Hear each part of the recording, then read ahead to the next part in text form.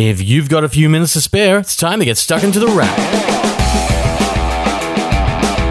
For the week ending December 8, you're listening to The Wrap, Australia's fastest technology roundup. And this week we feel like doing our ABCDs. It might be because we have a 5-month-old daughter learning how to speak, or it might be because they're letters of the companies that have popped up in the news and reviews this week. So first, A.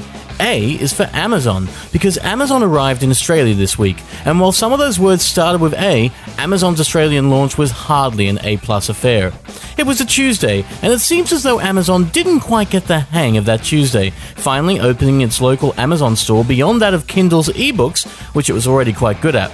Unfortunately, this week the world's biggest online store showed how not so good it was at sourcing products from other companies, with the product selection resembling something more like that of AliExpress or the cheap section of eBay, where you know everything is kind of a bit of a fake, but you consider it because you don't mind not having the real thing for whatever reason, probably cost. That is literally the feeling we had when browsing through some of Amazon Australia's electronic sections, which were bare enough at the best of times, while others offered the semblance of price drops.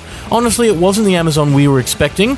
We're sure Amazon will turn things around by December 26's Boxing Day, which is when the big sales are really expected, and we kind of expect Amazon to really properly be ready then. By Boxing Day, you might even see a drop on the Bang & Olufsen Beoplay E8, a pair of cordless and wireless Bluetooth in-earphones we checked out this week at the picker.com.au website.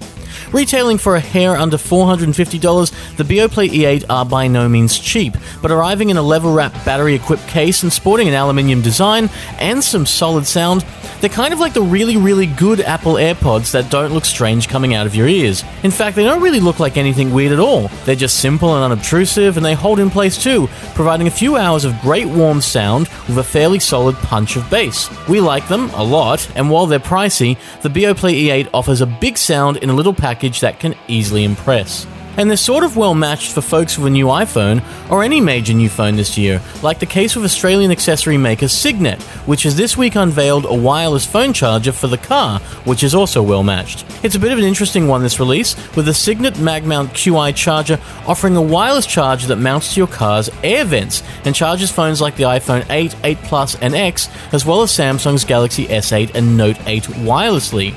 But keeping them upright in a moving vehicle was never going to be easy, so Signet has included a metal ring for the back of the phone that will help keep the phone upright thanks to the power of magnets. Oh, we like magnets, and we like the idea here because you won't need to plug your phone in, you just attach it to the charger and away you go, provided you don't mind parting ways for a little under $90. And finally we have the letter D, with 2 reviews from companies beginning with that letter. First, there's the D-Link Cobra, a whopper of a modem router that essentially brings some seriously fast Wi-Fi home in the one converged device. Do you like a lot of wireless reach and speed, and do you need it in a router with 3 bands and an ADSL 2 Plus modem built in?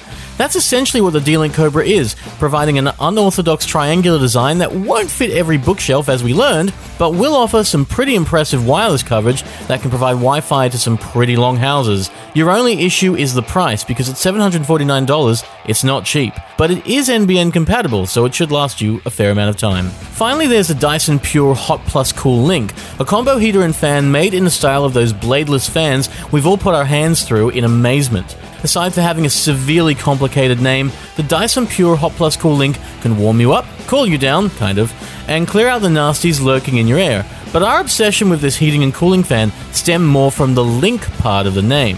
While Dyson includes a magnetic remote that sticks to the top of the fan, the link part lets you connect the fan with your phone and not only control it remotely, but monitor how your home has been going. How's the temperature and the air quality? How about the humidity?